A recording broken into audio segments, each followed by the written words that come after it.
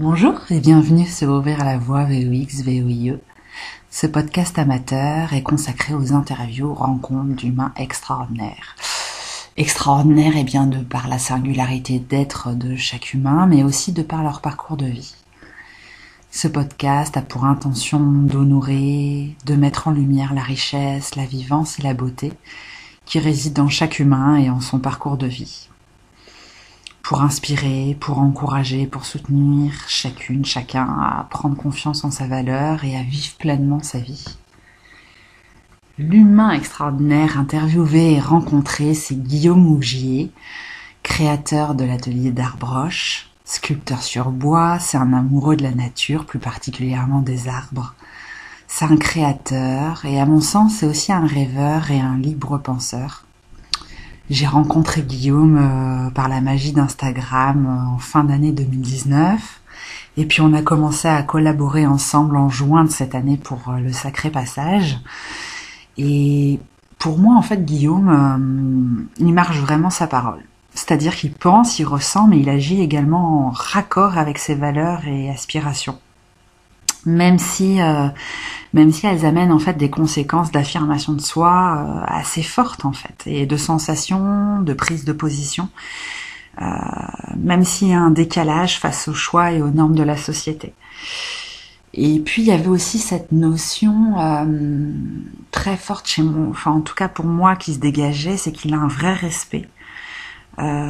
Autant une bienveillance et une attention qui va de la création de ces objets à chacun de ces messages qu'il envoie. C'est-à-dire qu'on sent vraiment que c'est incarné en fait. C'est incarné dans le pro, mais c'est aussi incarné dans son état d'être personnel en fait. Ce que j'ai trouvé aussi super beau chez Guillaume, c'est qu'il n'y a pas de complaisance. La complaisance en fait et la facilité pour moi ne sont pas au rendez-vous chez Guillaume. Et ouais, et cette singularité d'être et puis sa manière aussi d'incarner son métier m'ont beaucoup intéressée et j'avais vraiment à cœur de lui donner la voix pour qu'il nous partage un peu comment il incarne ses idées, ses valeurs, ses élans. Je trouve ça vraiment beau et brave en fait et très inspirant.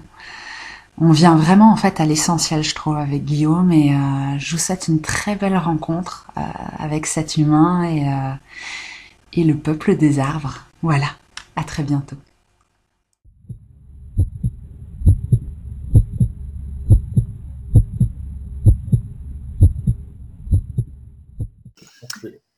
Bon, bah bonjour Guillaume, merci d'être présent tout simplement pour cette interview rencontre. Merci d'être là aussi. Ouais, ouais, c'est chouette. Je reprends avec toi la saison, voilà, des interviews rencontres avec, bah voilà, cette rencontre, on va dire humaine et en lien avec la nature très fortement.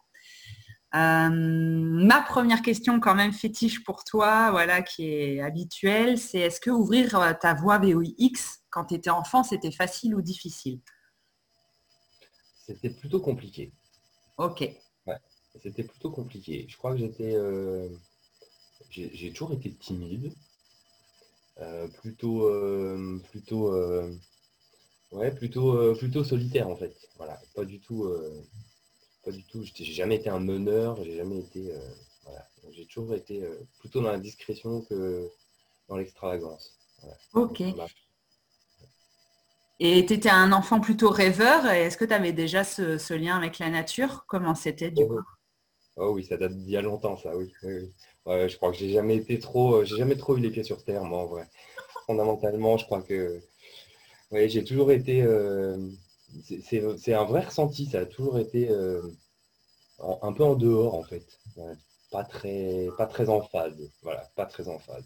Et je crois que plus j'avance et plus ça se prouve, plus ça se justifie. Ok. Qu'est-ce que tu appelles par être en phase? En fait, c'est que tu sens que tu as une singularité qui se dessine vraiment dans qui tu es, quoi, c'est tout. Et Ouais, et puis dans le rapport aux autres, même, je crois que je me sens pas en phase, en fait, enfin, un peu en décalage, tu vois, un petit peu en Ok. décalage. Même, enfin, ça peut aller assez loin, hein, même en regard de la société d'aujourd'hui. Enfin, j'analyse beaucoup les choses Ouais, et je me sens pas, le monde d'aujourd'hui ne me convient pas. Voilà. Donc, ok. le monde d'aujourd'hui ne me convient pas. Il y a un truc qui Hmm, va pas, quoi. Il y a quelque chose qui va pas. Il y a quelque chose qui n'est pas en lien avec ce que je suis fondamentalement, quoi. ok, Mais ouais. j'aimerais. J'aimerais. Ok. Et le lien avec la nature, du coup, il s'est dessiné très vite enfant. Est-ce que c'était par des randonnées ou c'était aussi par des transmissions par tes parents ou tes grands-parents? Tout petit, déjà tout petit. Mes parents m'ont toujours promené beaucoup dans la forêt. On a toujours beaucoup randonné. On allait aux champignons, on allait cueillir les mûres. Voilà, enfin, on a toujours été beaucoup dehors. Et puis, bon, les Vosges, c'est un territoire d'extérieur, beaucoup, je crois, et c'est un territoire sauvage et ça appelle à ça, ça appelle beaucoup à ça. Et puis, je passais beaucoup de temps de mon enfance aussi dans la ferme de mes grands-parents dans les Hauts-de-Vosges. Et là, je crois que c'est ça qui m'a le plus marqué, en fait. C'est vraiment la liberté qui planait partout autour de cet endroit. Voilà, je crois que Hmm. c'est ça vraiment qui a défini l'état d'esprit dans lequel je suis aujourd'hui. C'est vraiment ça. La proximité avec la nature, la rivière juste à côté, les forêts tout autour, les champs et la liberté, quoi. La liberté. Et ça, je crois Hmm. que c'est un truc qu'on cherche à retrouver quand on est adulte, qu'on a oublié en fait. On a oublié à quel point c'était bon, la liberté. Voilà. Hmm. Et je crois que je cherche ça en fait. Hein. Je crois que je cherche ça. Même professionnellement parlant, toutes les étapes qui m'ont mené à faire ce que je fais aujourd'hui, c'est Ouais. toujours ça, c'est cette quête de liberté. Hein. Hmm, ok. Et est-ce que du coup, très vite, enfant et en grandissant, tu as commencé à créer de tes mains ou c'est venu bien après, en fait? Je crois que j'ai toujours un peu fabriqué. J'ai toujours un peu fabriqué des choses.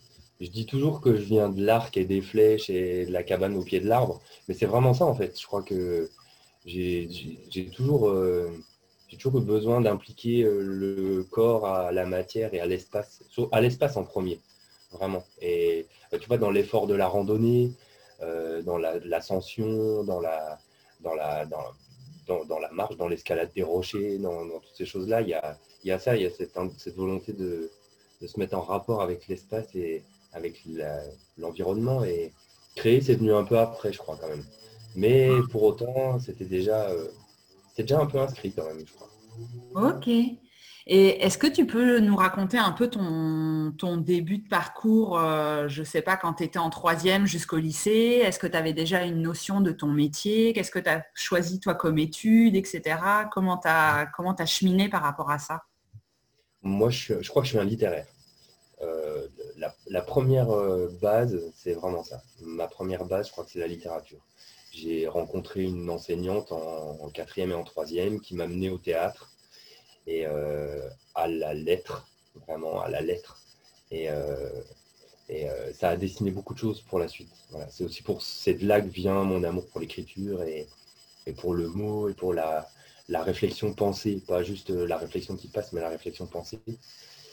Et c'est cette phase-là qui m'a conduit vers des études de littérature et puis Ok. un bac littéraire. Puis après, je suis parti en philo. Voilà, donc il y a un chemin qui a commencé à se dessiner assez tôt finalement, mais Ouais. j'étais pas dans la création là. Pour le coup, j'étais vraiment Ok. dans le mot. C'est vraiment le mot qui m'a amené à aujourd'hui, quoi. Ça a vraiment Ok. commencé avec Et alors, donc, du coup, de tes études de philo, après, comment ça a cheminé, du coup, pour toi, ta voie professionnelle? ben, c'est là qu'on parle de création finalement, parce qu'en philosophie, les premières années qu'on fait en études, en fait, on nous demande juste d'apprendre. Euh, on nous demande juste d'apprendre. On nous demande pas forcément dans un premier temps de réfléchir. Donc il n'y avait pas de création en fait. On était juste il fallait avaler des informations, voilà, intégrer des textes et intégrer des notions et des doctrines et c'était vraiment super contraignant en fait. Et Hmm. il m'a manqué beaucoup trop vite cet aspect-là de ce qu'est un être humain. Finalement, il peut pas passer son temps à ingurgiter des choses. À un moment, il faut qu'il ressorte des choses. Hmm. Et moi, tout ce qu'on m'apprenait en philosophie sur l'allégorie de la caverne de Platon, enfin, il y avait plein de choses. Ça m'éveillait et ça évoquait des images, en fait. Ça allait plus loin que juste des notions des notions philosophiques en fait. Et j'ai eu besoin d'utiliser ces notions-là pour en faire quelque chose. Voilà. Et alors, ma porte de sortie, ça a été les arts. Donc, j'ai quitté la philosophie pour aller vers les arts. Ok. Et, et là, vraiment, le jardin s'est mis en place. Et j'ai commencé à comprendre que je pouvais me servir des apprentissages en littérature, en philosophie, en lecture, en écriture, tout ce que j'avais fait jusque-là, ben, ça pouvait me servir de base à la création. Voilà. Et Hmm. là, il s'est vraiment passé quelque chose en fait. Quand j'ai découvert les arts et que j'ai découvert que la pensée pouvait se transformer en geste, voilà, ça a été un gros tournant en fait. Ça a été un gros jalon. Hmm. Ouais, comme s'il y avait une alliance des deux qui était possible, mais voilà, l'un n'était pas à supprimer, les deux allaient ensemble, en fait, quoi. Exactement, exactement. Et puis l'issue de cette formation-là en art, Oui. ça a été de passer 2 ans dans la forêt. J'ai vraiment passé 2 ans à travailler dehors. Et c'est le début de la concrétisation de ce qu'est finalement l'atelier aujourd'hui, même si ça date d'il y a 20 ans, mais c'est le début de la naissance de l'atelier. Je crois vraiment que ça remonte à là, où je travaillais. J'ai bossé pendant 2 ans sur le mot, la nature et l'écriture. Et la D'accord. photographie, pardon. Le mot, la photographie et la nature. Et finalement, je me rends compte que c'est ce que je fais au quotidien avec l'atelier. Je continue à travailler ces 3 notions-là et ça a vraiment commencé à ce moment-là. Ok, d'accord. Donc, tu as passé 2 ans au quotidien, on va dire, dans la forêt, c'est Ouais, ça? Et après, ouais. alors, comment ton chemin s'est tissé? Alors, du coup, tu as ressenti des intuitions? C'est comment? Bah, j'avais déjà cette foi en la nature et en la forêt. Puis ça s'est renforcé vraiment en y passant autant de temps, en Oui. tant qu'adulte aussi, et plus en étant un enfant qui erre, tu vois, juste pour prendre l'air avec ses parents, quoi. Et voilà, juste pour appréhender le paysage. C'était vraiment autre chose. C'est devenu plus puissant et beaucoup plus ancré en fait. Et Hmm. parce qu'il y avait cette notion-là de création in situ, et de photographie et d'écriture. Voilà, donc tout ça a été mêlé. Et la sortie de tout ça, bah, je me suis lancé en tant que photographe D'accord. parce que finalement c'était mon médium de prédilection. C'est devenu mon médium de prédilection pendant ces 2 années-là parce que c'était par ce biais-là que je ramenais des traces de ce que je faisais dehors. Donc D'accord. la photographie s'est imposée en fait. Puis il y a une histoire aussi avec la photographie dans la famille. Enfin, j'ai un papa qui est très très bon photographe.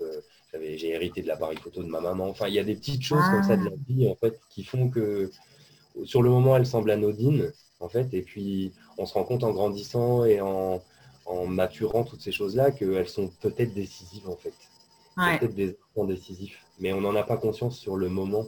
Hmm. Et finalement, maintenant, avec le recul, je regarde les photos de papa et bah, je me dis, il y avait quelque chose déjà, enfin, il y avait déjà quelque chose. Et peut-être ça a joué aussi sur la destinée de tout ça, en fait.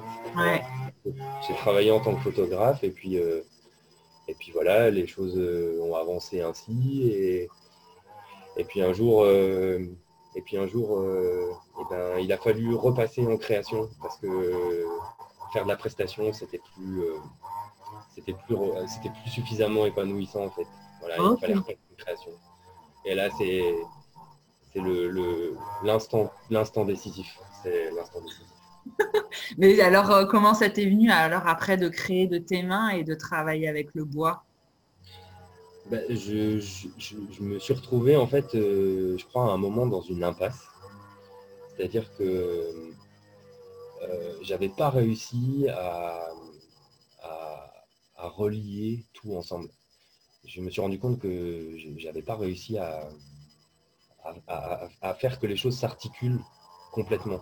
Je sentais que je passais à côté de quelque chose. Je sentais que je passais à côté d'un pan de mon histoire et puis peut-être de ma vie, du coup, Ok. que j'avais laissé de côté.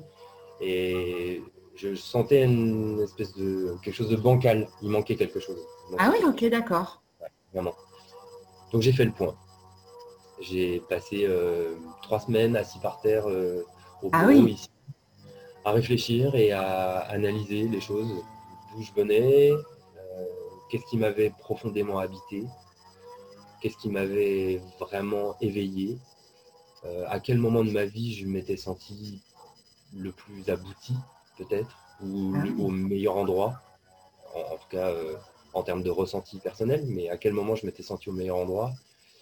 Et en fait, la forêt est revenue sur le devant de la scène parce que c'est vraiment elle, en tant qu'enfant, qui m'a bâti. Et quand je disais tout à l'heure qu'il y a des instants décisifs, je pense que ce qu'on connaît en tant qu'enfant, quand ça a été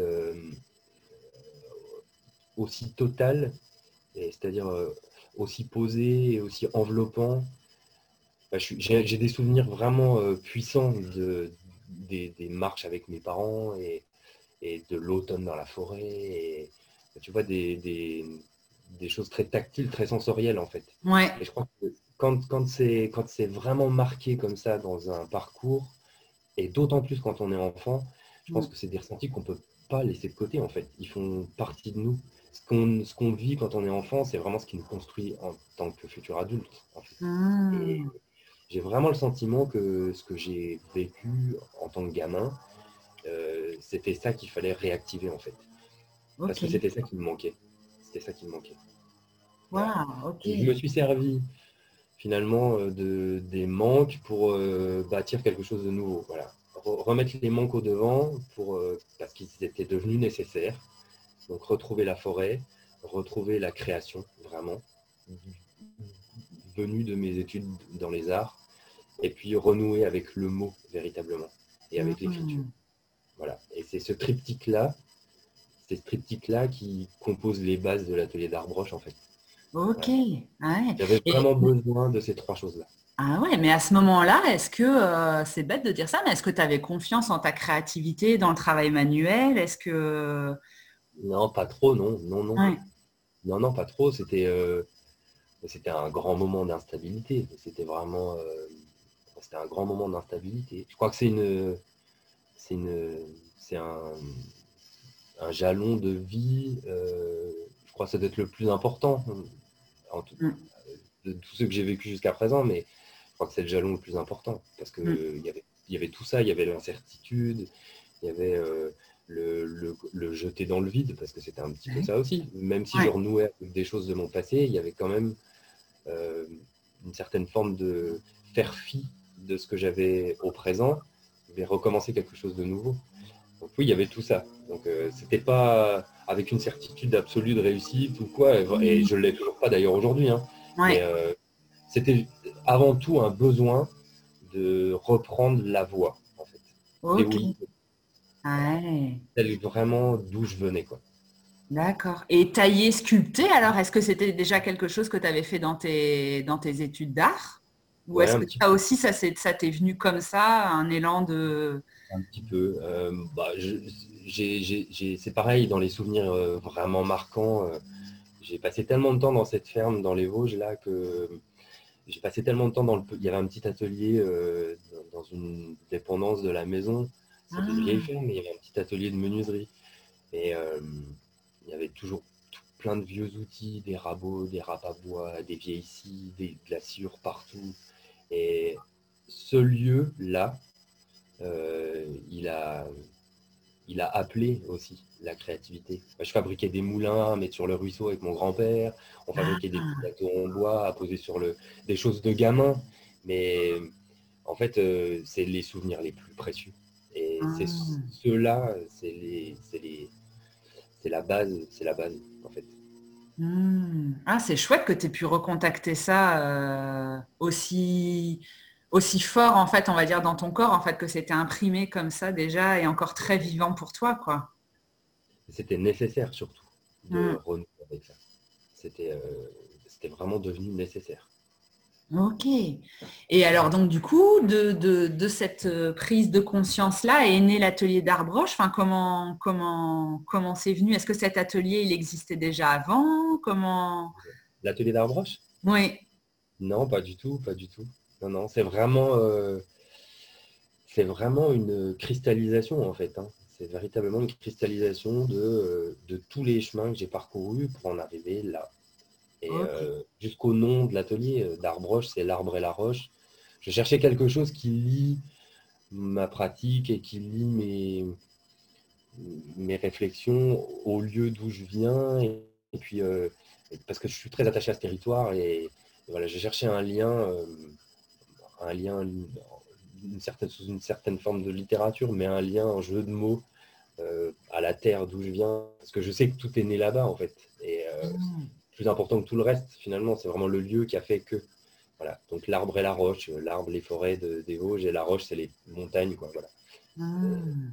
Donc l'atelier est vraiment né il y a 3 ans. Il y a 3 ans. Ok. Et entre cette prise de conscience-là et il y a 3 ans, est-ce que du coup, comment ça s'est développé pour toi? Enfin, je sais pas, est-ce que tu as recommencé à sculpter de ton côté un petit peu? Ou alors, je sais pas, est-ce que tu as été rencontrer d'autres personnes qui travaillaient aussi avec le bois? Ou comment tout ça, ça s'est mis en place en fait pour toi? Non, je suis un peu un ours. Ok. Non, non, je suis un peu un ours au fond de ma cabane. J'ai pas de grotte, mais je suis un ours au fond de ma cabane. Non, je crois beaucoup, au-delà de la compétence, je crois beaucoup en l'envie et dans le besoin de dire et de faire. Et enfin, pour moi, c'était peu importe en fait que j'y arrive ou que je n'y arrive pas, Ouais. il fallait que je le fasse. Il fallait que je le Mm. fasse. Donc en fait, j'ai accepté l'idée que l'atelier, il allait naître euh, avec aussi, avec les envies que j'avais de faire vivre quelque chose de nouveau, basé sur le passé, mais aussi qui naissent avec toutes les incompétences en fait, voilà, et Ouais. qui se bâtissent au fil de l'avancée en fait, au fil du chemin. Voilà. Alors c'est pour ça que je passe beaucoup de temps aussi dans la forêt parce que les arbres c'est c'est ma source absolue, autant en termes de matières premières qu'en termes d'inspiration et puis de respiration aussi. Enfin, c'est Mm. très très important. Et à écrire aussi, beaucoup de temps à écrire et puis beaucoup de temps à passer avec du bois dans les mains et puis à essayer de faire des choses. Voilà. Mais en ayant accepté vraiment cette idée-là de non-connaissance. Et voilà, j'ai pas de formation de menuiserie, j'ai pas de formation d'ébénisterie, mais il fallait faire. Ouais, il fallait faire. Mm. Ah, c'est fou cet élan comme ça, fort, qui t'est venu. Mm. Ouais, c'était plus fort que tout en fait. Ok. C'était plus fort que Mm. tout. Et Ça a alors, surpassé la raison. ah ouais, et doucement, du coup, les objets se sont dessinés. Enfin, comment du coup t'as fait? Enfin, c'est bête, mais est-ce que Non, c'est c'est pas des bête. idées Non, qui non. sont venues? Enfin, tu vois, comment c'est venu? Je crois quand même que le fait d'avoir, en termes de création, vraiment pour le coup, là, si Oui, on ne parle pas de mots ou de photographie, oui. d'écriture ou de photographie, mais en termes de création, je crois quand même que ma formation en art, elle m'a pas formaté, mais elle m'a éveillé à une certaine méthodologie, Ok, tu vois, d'approche, si tu veux, en termes de projet, de projection, même de projection d'idées. ok. Euh, Peut-être une idée traîne et j'ai pris l'habitude quand même un petit peu de réfléchir à la manière dont cette idée pourrait se transformer en quelque chose de réel. Voilà. Mais ça ne veut pas dire pour autant que toutes les idées sont bonnes à garder et puis ça ne veut pas dire non plus que toutes les idées aboutissent. Il y en a plein qui ont jamais abouti évidemment, Hmm. mais ça fait partie du processus en fait. Et ça fait partie du processus. Et je continue de dire que encore aujourd'hui, et je crois qu'on c'est toute la vie, c'est comme ça, et je pense que ça me semble important aussi de se le dire, c'est qu'on est en apprentissage en fait permanent. Plus on avance et plus on apprend, certes, mais plus on avance et plus on découvre de nouvelles choses aussi. Et ces nouvelles choses, elles éveillent d'autres réflexions et d'autres projections, encore une fois. Ouais. Voilà, donc c'est vraiment un apprentissage au quotidien, c'est une découverte au quotidien. Et Hmm. je sais que j'ai appris des choses depuis le lancement de l'atelier, mais je sais qu'il y a encore une infinité de choses et que j'ai envie de découvrir et que j'ai à apprendre. Voilà, il y a encore, le chemin est infini en fait. Ok. Et alors, est-ce que tu as posé un mot sur ton métier ou est-ce que toi, quand on te posait la question, tu fais quoi comme métier, tu réponds pas? Enfin, comment tu définis du coup Les gens aiment, je crois que les gens aiment entendre l'artisanat bois, enfin, tu vois, cette terminologie terminologie-là, mais moi, je continue d'être ce gamin qui se balade dans la forêt sans but. Voilà. Et du coup, par extension, je continue de dire je joue avec le bois, en fait. Je ne Ah. suis pas vraiment tourneur, je ne suis pas vraiment graveur non plus, je ne suis pas vraiment sculpteur, mais juste je joue avec la matière. J'essaye d'écouter, en fait. J'essaye d'écouter et de faire avec ce qu'elle me propose, de faire avec ce que le bois me propose. Voilà. Hmm. J'aime à dire que je joue avec le bois plutôt. Hmm. Oui, parce que tu peux expliquer un petit peu ton approche justement par rapport à ta création-production. Enfin, dans le fait que toi, effectivement, c'est pas, tu produis pas des objets en quantité, voilà, en double exemple, en triple exemplaire, etc. Tu peux expliquer un petit peu pourquoi, d'où ça t'est venu, etc. Bon, alors, ce que je disais avant, déjà, je crois Ouais. que le travail en série nécessite un certain niveau de compétence aussi, que j'ai pas, et je crois qu'il faut reconnaître ses faiblesses. Euh, mais plus que ça, ce qui m'intéresse, c'est le constat de la pluralité des arbres, des essences d'arbres, tu vois, et la pluralité des paysages. Et tu marches en forêt, tu prends un chemin, tu fais 50 mètres, le paysage est différent, et tu vois, il y a quelque chose de nouveau qui se met en place à chaque fois. Oui. Et avec le bois, en fait, c'est exactement pareil. Et j'ai absolument aucune envie de me contraindre à, à une forme. Je joue avec le bois. Voilà. Donc j'y vais vraiment au ressenti et en fonction des morceaux que je trouve aussi, des plateaux que je récupère, des planches que je récupère. Donc c'est vraiment au coup par coup et au questionnement. Donc, tout à l'heure quand je disais, en fait plus on avance et plus on se questionne et plus on Oui. apprend aussi, mais là c'est vraiment ça en fait. C'est chaque morceau de bois, chaque nouveau morceau de bois va apporter son lot d'interrogations, mais aussi de réponses, et puis de questionnements et de réussites, puis d'échecs aussi. Et donc, Hmm. voilà, c'est une avancée comme ça, petit à petit, lentement, lentement, voilà, lentement. Et en fait, c'est un processus de création qui t'est cher aussi. Enfin, ça sent, tu le vis en fait, quoi. Ouais, ouais. Je crois que je suis un peu à côté. Je suis un peu à côté quand je disais je suis pas très en phase avec le monde ou la société d'aujourd'hui. Il y a un peu cette idée-là aussi qui est sous-jacente à l'atelier, c'est-à-dire que je prône intentionnellement aussi un rythme de création et un format aussi d'objets et de création qui sont euh, modestes. Voilà. Donc modestes dans l'envergure, modeste aussi dans les moyens déployés pour faire avec un grand F, et puis Hmm. aussi, lent. Enfin, je sais que je suis lent, mais j'assume tout à fait cet aspect-là, et je crois que ça fait partie aussi, je pense que de la même manière que tu traverses un paysage en courant, l'appréhension ne va pas être du tout la même que si tu marches. Voilà. Et Hmm. moi, j'ai besoin de marcher avec le bois, j'ai besoin d'être proche, en fait.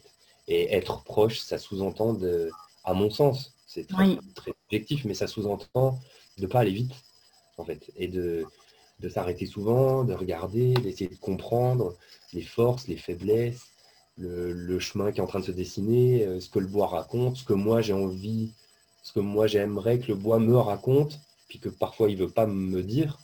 Voilà, donc il y a tout ce processus-là aussi en termes de lenteur de production, et puis voilà. Et aussi le fait que ce soit des pièces uniques, parce que pour moi, chaque arbre est différent. Chaque arbre est différent. Et du fait de son implantation, du fait de son essence, du fait de son âge, du fait de ce qu'il raconte quand tu le regardes, de ce qu'il appelle.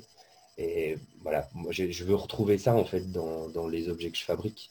Hmm. Autant de pluralité finalement que ce qu'on retrouve quand on se promène en forêt, voilà, quand on marche en forêt. Oui, en fait, tu accordes une vraie attention vraiment à chaque Ouais. arbre que tu rencontres. En fait, hein. On a vraiment cette impression-là, quoi, en fait, forte, quoi.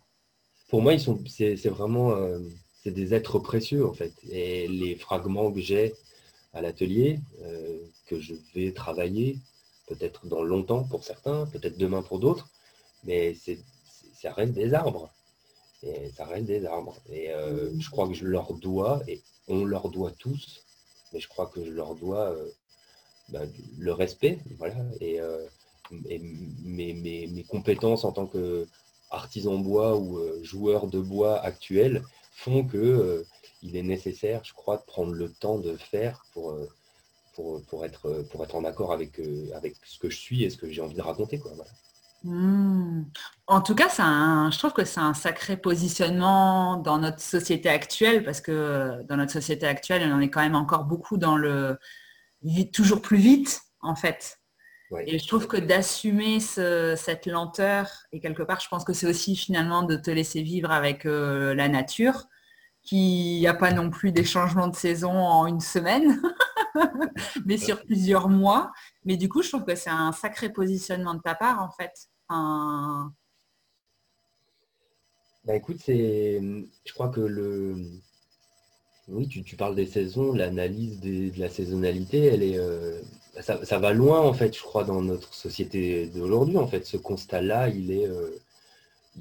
j'ai toujours l'espoir. J'en parle quand même assez souvent oui. dans, dans le cadre de l'atelier, mais j'ai toujours l'espoir d'éveiller aussi un peu bah, sur cette notion-là, quoi, sur le fait que peut-être la vitesse n'est pas la solution en fait. Hmm. Le trop n'est pas la solution non plus, je pense.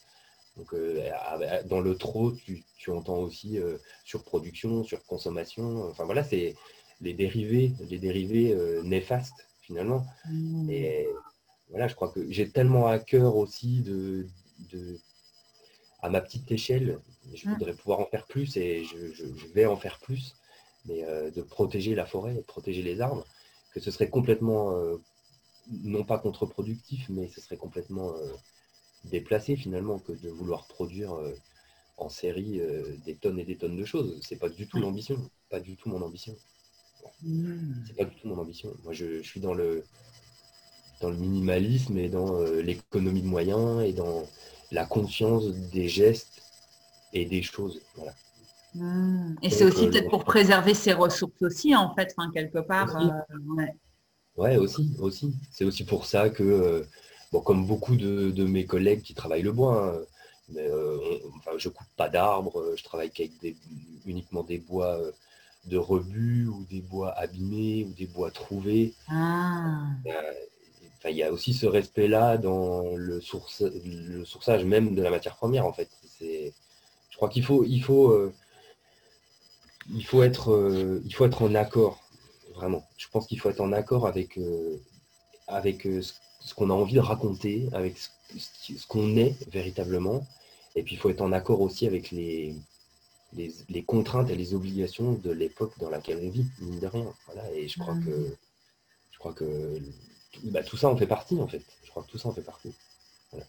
Ok. Oui, il y a une espèce quand même de notion de sobriété, en fait. Enfin, j'ai l'impression Oui, que ton oui. bonheur, il se trouve aussi dans créer, produire, mais tout en vraiment en préservant. Enfin, il y a vraiment cette notion de pas trop, mais le juste milieu, en fait, quoi. C'est ça. Et même le mot production, je trouve qu'il est dérangeant, en fait. Parce que c'est pas de la production. Je suis vraiment loin de la production. C'est vraiment un mot qui ne me colle pas du tout et qui colle pas du tout à l'atelier. Je sais pas trop quel mot on pourrait utiliser d'ailleurs, mais Création, non? ouais, création, tout simplement, peut-être. Ou bref, création. C'est vraiment ça. Il n'y a pas de production, en fait, à proprement parler. C'est Hmm. tellement rien, tellement rien n'est écrit. Je sais pas du tout où je vais. Je sais juste que je veux du bois dans mes mains et je veux être près des forêts. C'est tout ce qui compte, en fait. Hmm. Ok. Et en plus, avec l'idée aussi de le partager, enfin, de ce que j'ai compris, il y a eu aussi cet élan aussi de, parce que tu aurais très bien pu faire le choix de faire l'atelier, mais de rester avec toi-même et les arbres. Mais tu as quand même une ouverture sur le monde aussi avec cette envie de partager, avec ton compte Instagram, puis le Ouais. livre aussi qui est sorti. Enfin, ton envie de partager, est-ce que c'est aussi quelque chose qui a grandi en toi? Comment? En fait, je crois que enfin, ce qui est le plus important aujourd'hui, euh, c'est que mon travail du bois devienne la base, enfin, le cadre qui me permet de parler environnement, en fait. J'ai vraiment c'est même plus un souhait, en fait, ça fait vraiment partie des fondements de l'atelier. Je suis trop attaché à ces notions-là et je suis trop occupé psychologiquement par ces problématiques-là pour passer outre, en fait, et pour faire comme si ça n'existait pas. Je crois qu'aujourd'hui, on ne peut pas faire comme si ça n'existait pas, on ne peut plus faire comme si ça n'existait pas. Voilà. Et donc, effectivement, oui, l'Instagram de l'atelier un peu le porte-parole de tout ça. Voilà. Je montre beaucoup de forêts, je crois beaucoup de ces choses-là. Je pourrais encore en parler plus et il y a des engagements qui sont en train de se mettre en place qui vont arriver, mais assez sur ces sujets-là, disons. Mais, euh, mais voilà, la transmission, elle se fait, j'aimerais qu'elle se fasse encore plus sur ces problématiques-là. Voilà. Ah, ok. Parce que c'est trop important, c'est vraiment trop important. La notion, la problématique environnementale est trop importante aujourd'hui pour qu'on passe à côté. En Hmm. Et tu crois que c'est le lien à la nature, en fait, qui a été un peu oublié? Enfin, fait. Ouais, ouais, je pense. Oui, je pense. Ouais, je pense. On, on s'en est éloigné. La société nous pousse à nous en éloigner, d'ailleurs, à l'oublier, ce qui est complètement hallucinant, je trouve. Mais, alors que c'est la base absolue, en fait. Et je pense que on est beaucoup à en avoir conscience, on est beaucoup à défendre ça et on est de plus en plus nombreux. Et c'est ça qui me pousse aussi à continuer. Hein, mais, euh, mais effectivement, oui, je crois qu'il faut vite, vite, vite, là, aujourd'hui, retrouver le lien parce que c'est primordial. C'est vraiment primordial. hmm.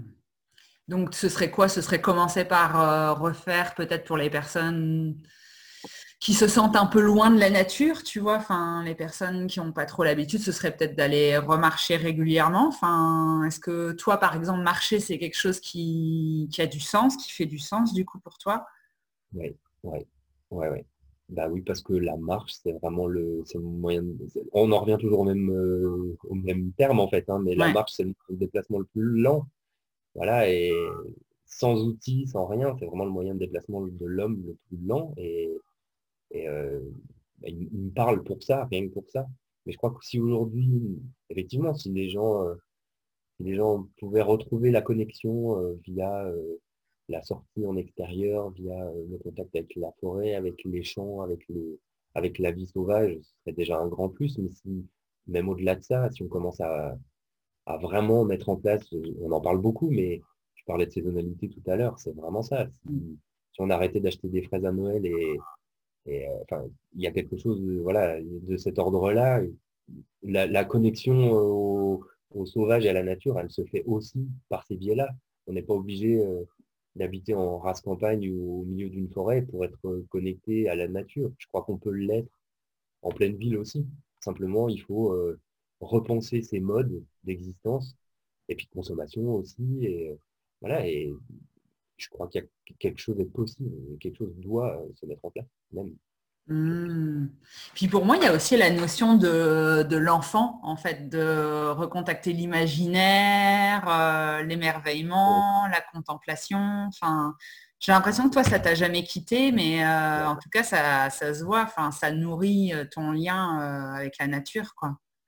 Et c'est ça qu'on raconte beaucoup dans le livre, dans Sculpter la forêt, c'est de retrouver aussi un peu ce regard-là de l'enfant qui ramasse un morceau de bois et qui se fait tout un monde avec trois fois rien, en fait. Et il y a vraiment de ça. Et là où aujourd'hui, on croit que pour être bien, pour être posé, pour être heureux, il faut être propriétaire d'un million de choses et acheter toujours plus pour se sentir vivant, je crois que pas du tout, en fait. Pas du tout. C'est un leurre absolu et c'est vraiment un leurre absolu. Et je crois qu'on se sent encore plus vivant en ramassant des murs dans la forêt ou tu vois, ou en cueillant des pommes sur un arbre, quoi. Enfin, là, c'est la vie, vraiment, c'est la vraie vie. C'est la vraie vie. Hmm.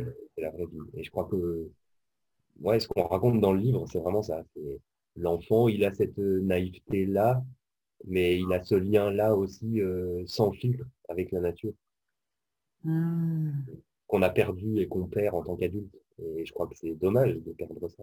Moi, je voudrais pouvoir réactiver chez tout le monde ça, cet état d'esprit-là et cette naïveté, cette naïveté. Hmm. Et est-ce que toi, tu as eu des périodes où tu as eu du mal à ralentir ou tu as toujours été, enfin, où toi, la lenteur ne t'a jamais quitté?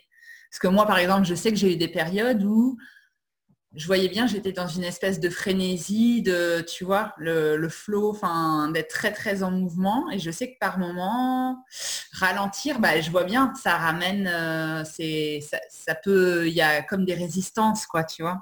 Mhm. Oui, oui, oui. Bah, j'ai travaillé en cuisine aussi. Et alors là, pour le coup, on est carrément aux antipodes. Je pense que c'est pas le métier le plus éloigné de ce que je fais aujourd'hui. Il y en a bien d'autres. Mais en tout cas, en termes de fulgurance et de rapidité d'exécution et de productivité bah voilà, là, tu vois, on est en restauration, on est vraiment de l'autre côté de la barrière, c'est sûr. Et donc oui, j'ai connu ça aussi, la, la charge et l'urgence. Ouais. Et tu sais, l'adrénaline aussi, l'adrénaline du vite, vite, vite, en Oui, fait. oui, oui, oui. Bah alors, enfin, moi, l'adrénaline est complètement contre-productive chez moi. Ah, Ok. mais, ouais, bah, c'est vraiment quelque chose qui ne va pas du tout, du tout. Euh, je sais quand même un peu travailler dans l'urgence, mais j'ai quand même beaucoup plus de facilité pas de facilité, mais de plaisir en tout cas à travailler en ayant le temps de faire, voilà, Hmm. parce que c'est beaucoup plus intéressant en fait. Tu te poses avec les choses, enfin, il y a un vrai rapport en fait, il y a une vraie relation, c'est pas juste. C'est ça que j'aime en fait avec le bois et le fait de travailler lentement, c'est que c'est un échange. Je dis toujours que c'est une discussion. Tu vois, il y a des mots qui viennent et puis des ressentis, et puis c'est vraiment un échange. C'est vraiment un échange. Les gens qui travaillent la terre te diront la même chose. Tu vois, il y a vraiment une relation. C'est physique, mais c'est aussi c'est intellectuel quand même un petit peu derrière. Il y a Hmm. il y a une vraie conversation en fait. Il y a une vraie conversation. Et quand tu travailles en cuisine et que c'est le coup de feu, il n'y a aucun échange possible avec la matière première que tu utilises. Tu vois, voilà. Et c'est pas du tout. Ça me convient pas du tout en fait. Hmm. Ah, c'est marrant. Ok. Ouais, donc le besoin de ralentir, tu l'as connu aussi. Ça n'a pas toujours été non plus la lenteur totale dans. Ouais. Non, pas du tout. Non, non, non, non, non, non. Je sais que je suis pas rapide, mais, mais, euh, mais voilà. Mais comme j'aime parcourir un paysage en marchant, voilà, je crois que la vie est courte aussi, donc il faut savoir la savourer peut-être à sa juste valeur et le fait de ralentir les choses et de ralentir le mouvement et d'avoir en tête bah, que ce qu'on est en train de faire, d'avoir en tête les impacts aussi de ce qu'on est en train de faire, euh, ben, permet de vivre les moments vraiment, vraiment, voilà, pour le coup, Hmm. en sortant de l'urgence, voilà, en sortant de l'urgence. Même s'il y a une urgence de vivre, il y a Ouais. aussi, il y a aussi ça dans l'autre sens, mais c'est une urgence, l'urgence de vivre, elle existe dans la lenteur à vivre sa vie aussi. Hmm. Et est-ce que tu dirais que du coup, le fait d'avoir un positionnement comme ça aussi fort, je trouve par rapport aux valeurs de la société qui sont véhiculées, c'est parce que tu as retrouvé vraiment tes essentiels et que pour toi, c'est maintenant devenu une force de vie. Et donc, du coup, le fait de sortir, on va dire, de la norme, c'est plus quelque chose qui te dérange. Enfin, comment, où Mm. ça s'est développé au fur et à mesure de ta marche, bah, je sais pas, moi, dans tes valeurs. Enfin, Bah, aujourd'hui, ça fait partie prenante. ouais, C'est ouais, vraiment, ouais, ouais, c'est trop ancré pour que ce soit, ouais. pour que je l'oublie et que je passe à côté, en fait. Ouais, tu Et, le vis tous les jours, quoi. Tu l'habites tous les complètement, jours, quoi. Ouais. ouais, complètement. Et alors avec ses hauts et ses bas, évidemment aussi, hein, et avec ses bons côtés et ses plus mauvais, mais c'est un vrai choix. Je crois que c'est un vrai choix. Et c'est un vrai choix. C'est bourré de questionnements et bourré d'inconnus, mais c'est un Mm. vrai choix. Et puis je crois qu'il y a un moment de la vie aussi où on arrête de se poser la question de ce que le monde extérieur peut penser de la manière dont tu avances en Ah, fait aussi. ouais. Et il y a des choses qui sont plus importantes que le regard des autres finalement. Et Aujourd'hui, ce qui compte, c'est d'être raccord avec mon histoire, en fait. C'est tout. C'est juste ça. C'est Ok. juste ça. Peu importe, finalement, peu importe que je sois pas dans la norme, peu importe. Mais tous les artisans, je pense que on est beaucoup à être dans cette situation-là, en fait, hein. C'est aussi c'est une forme de rejet, hein, quelque part. C'est aussi une forme de rejet. Faut le dire, hein, véritablement. Je crois que c'est une volonté d'avancer aussi un peu à contre-courant. Et voilà, mais parce que je crois que c'est important, et ça l'est de plus en plus, c'est important bah, de se poser et de prendre le temps. Je dis pas d'entrer en psychanalyse tous les 2 jours, mais en tout cas d'avoir conscience de ce qu'il est nécessaire de faire pour soi aussi, et puis pour le monde, parce que ça va aussi avec, ça va vraiment avec, ça va vraiment avec. Hmm. Ouais, puis je le vois comme comme un acte de résistance aussi un peu. Enfin, c'est marrant. Ouais, ouais, oui, oui, oui, oui. Ouais, c'est ça. Il y a C'est la vraiment notion ça. d'artiste aussi, je trouve, et d'amener aussi des façons de vivre et des façons de ressentir aussi différentes. Enfin, De résistance, oui, certainement, très certainement. Ça, c'est sûr et ouais. certain. Ouais. Et je crois que le, les moules ne me conviennent pas trop. Voilà. Je crois que la société d'aujourd'hui nous pousse, ça fait un moment, hein, mais nous pousse à entrer dans des moules et on le constate dans plein de domaines aujourd'hui. Enfin, faut pas parler trop haut, faut pas manifester trop fort. Voilà, il y a des choses qui me semblent, moi, pas vraiment acceptables, en fait. Pas vraiment Hmm. acceptables. Donc oui, effectivement, c'est une forme de résistance, ça c'est sûr et certain. C'est sûr et certain. Hmm. L'à côté, de toute façon, l'à côté du chemin, c'est déjà une forme de résistance. Ouais. Quand tu veux pas suivre le chemin qu'on t'impose, t'es déjà en refus et tu es déjà en position de. Bah, il faut savoir dire non, je crois aussi dans la vie, et il faut savoir dire non. Voilà. Et moi, Hmm. aujourd'hui, j'ai dit non vraiment à voix haute, et je dis non à voix haute à ce qui me plaît pas, en fait. Voilà. Ok. Et l'atelier, c'est vraiment le porte-parole. Je veux vraiment en faire le porte-parole de tout ça, parce que c'est trop important pour moi. Ok. Et est-ce que tu pourrais partager un truc qui t'aide, tu vois, pour les auditeurs, parce que je pense quand même que quand on ose sortir des chemins balisés, au tout début, il y a quand même cette immense peur. Enfin, même quand on est dans un processus de trouver une voie qui n'est pas forcément une voie classique ou, tu vois, est-ce que toi, il y a un truc qui t'aide assez régulièrement quand tu es en période peut-être de doute ou Ben, pour vraiment te réancrer, tu vois, dans ce qui te porte, dans ce dont tu as foi, quoi, en fait. j'ai analysé tellement en fait les, les, les besoins que j'ai en regard du monde d'aujourd'hui, que cette conviction-là, elle est devenue si forte en fait que c'est un peu le port d'attache. Ah, Euh, dans les moments de doute, en fait, c'est vraiment ça. Je crois que quand on a réussi à mettre le doigt sur ce dont on a besoin soi, et alors si on arrive en plus à le faire avec, je dis pas que je suis parfait, hein, l'atelier est loin d'être parfait, il y a encore plein de choses qui vont pas, mais si en tout cas on a déjà cette intention-là d'agir, moi j'oriente tout sous le biais environnemental, parce que c'est vraiment, je crois que c'est vraiment la notion la plus importante aujourd'hui. Voilà. L'argent, c'est autre chose, le social, c'est encore autre chose. Enfin, ça va avec, mais c'est encore autre chose. hmm, Et je crois que quand on a fait le point sur toutes ces choses-là et qu'on est sûr de ses choix, ben, on s'accroche à ça, en fait. On s'accroche à ça. Et c'est les petites lumières qui éclairent le chemin et qui te disent, si tu continues, il y a toujours continue comme ça, il y a toujours ces ancrages-là, en fait. Il y a toujours ces jalons-là qui te disent que tu es sur le bon chemin, en fait. hmm. Ok, d'accord, super. Et sculpter la forêt, alors ça t'est venu comment? Le livre est sorti cette année. Ouais. Il est Euh, venu comme ça d'un élan ou... c'est né d'un bel échange avec Marie Baumann, qui est l'éditrice de la maison d'édition Le Becqueux, et qui avait ce projet-là, et voilà, qui voulait raconter la forêt, raconter le geste.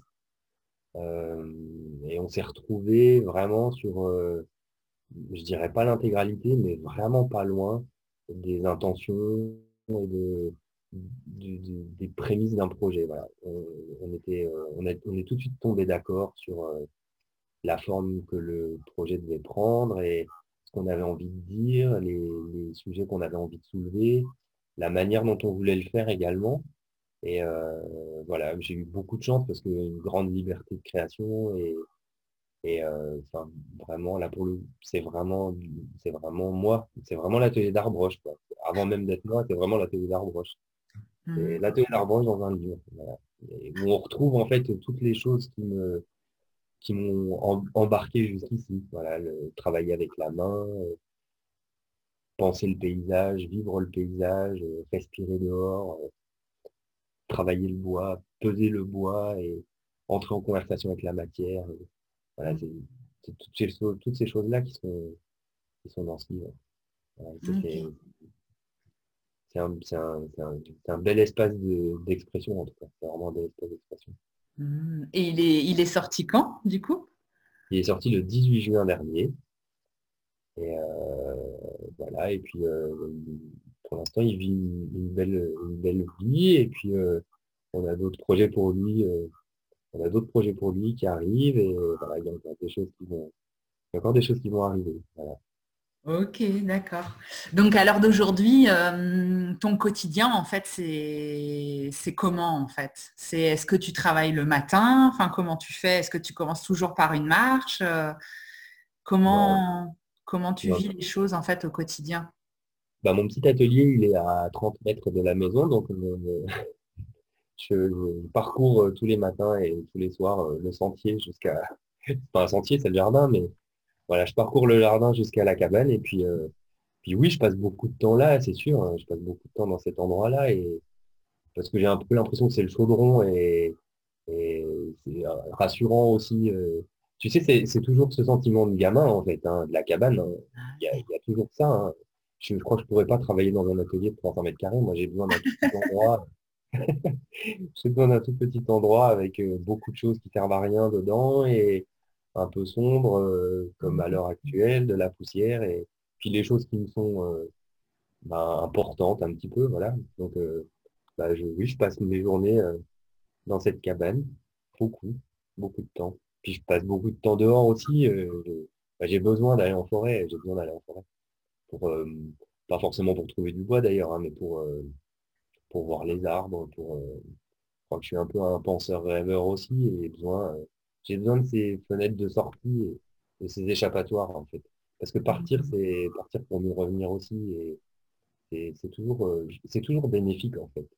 Et c'est ça aussi, je pense que beaucoup ont oublié, c'est que aller dehors, c'est aussi pour mieux revenir à l'intérieur après. Et tu vas dehors, tu sors de toi aussi, mais tu reviens mieux encore à l'intérieur de toi après. Enfin, s'être mesuré à la liberté qui est présente en forêt, par exemple, c'est aussi pour mieux se recentrer soi avec soi-même. Et c'est précieux, ces instants-là, ils sont vraiment importants, je trouve, dans un cheminement, ils sont vraiment importants. C'est Ah. vraiment des choses à retrouver. Quoi.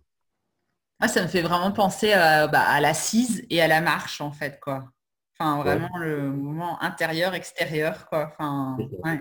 Ouais, c'est ça, exactement. Bah, je passe, tu vois, il y a vraiment aussi ce jeu-là, effectivement, de la marche en forêt, et puis je passe beaucoup de temps assis là, dans cette cabane, et voilà, il y a ces deux aspects-là, ouais, c'est vrai, exactement. Ouais. Ah. Et est-ce que tu sens, toi, c'est quoi ton rapport, toi, par rapport aux saisons? Est-ce que tu sens, je sais pas, qu'il y a des saisons où tu es plus créatif ou tu vis pas forcément les saisons dans ce sens-là? Enfin, Si, parce que du si, coup, si. tu as un lien, je suppose, très, très, très fort avec les arbres, avec la forêt. Donc, toi, la saisonnalité, tu dois vraiment la vivre, en fait. Ouais, ouais, ouais. C'est vraiment, c'est toujours des moments charnières, vraiment forts, vraiment forts. Tu vois, là, on vient de passer à l'automne. Bon, moi, je suis du mois d'automne, enfin, je suis d'un mois de l'automne. Et je suis très attaché au printemps et à l'automne. C'est vraiment mes deux saisons fétiches. J'ai Ok. beaucoup de mal à être vivant en été. C'est très très compliqué pour moi l'été. Vraiment compliqué. Je suis vraiment je viens des sous-bois humides et un peu sombres de l'automne, tu vois, les, les sols de mousse plein de rosée, tu vois, où il fait un peu frisqué comme ça. Voilà, moi, je viens de là et c'est là que je suis vivant le plus. Voilà, c'est Ah. vraiment dans ce cas-là.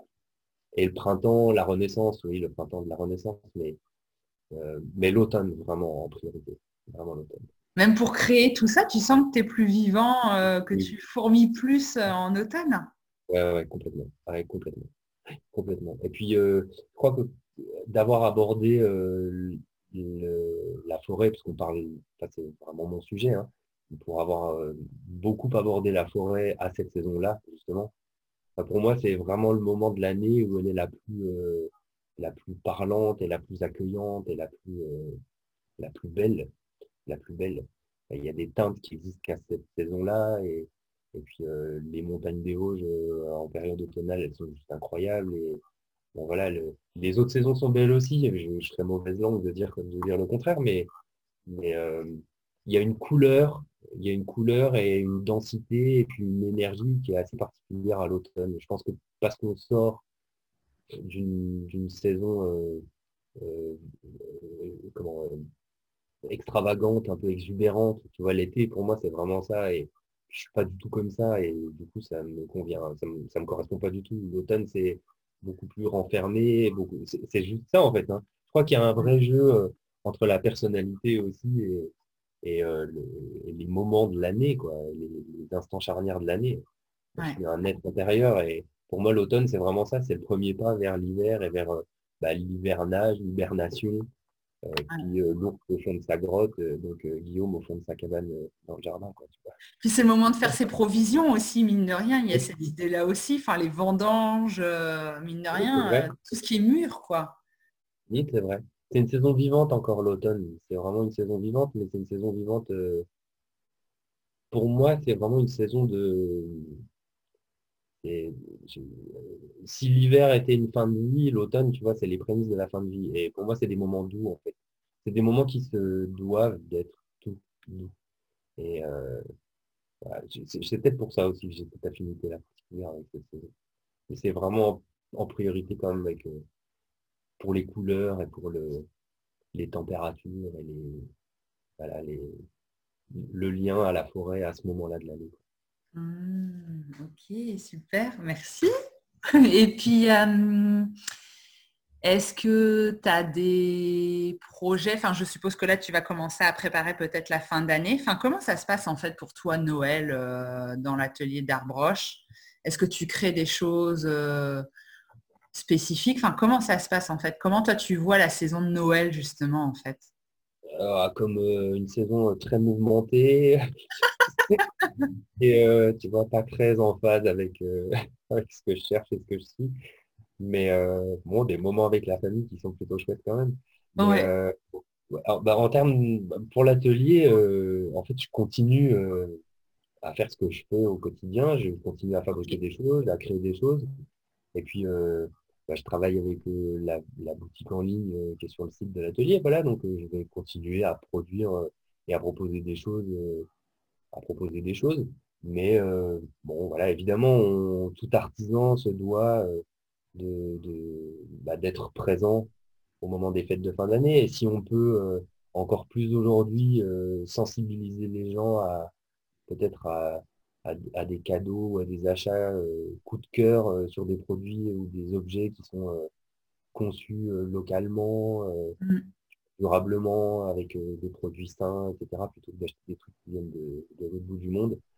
Ben, c'est peut-être ça l'intention aussi, c'est d'être présent à ce moment-là pour contribuer à faire émerger encore plus cet état d'esprit-là et cet éveil-là par rapport à la consommation, si on parle vraiment que de ça. Voilà, donc, je vais continuer à fabriquer et puis il y a des collections qui sont en train de naître petit à petit et voilà. Mais comme je disais avant, en fait, le chemin, je sais qu'il est devant.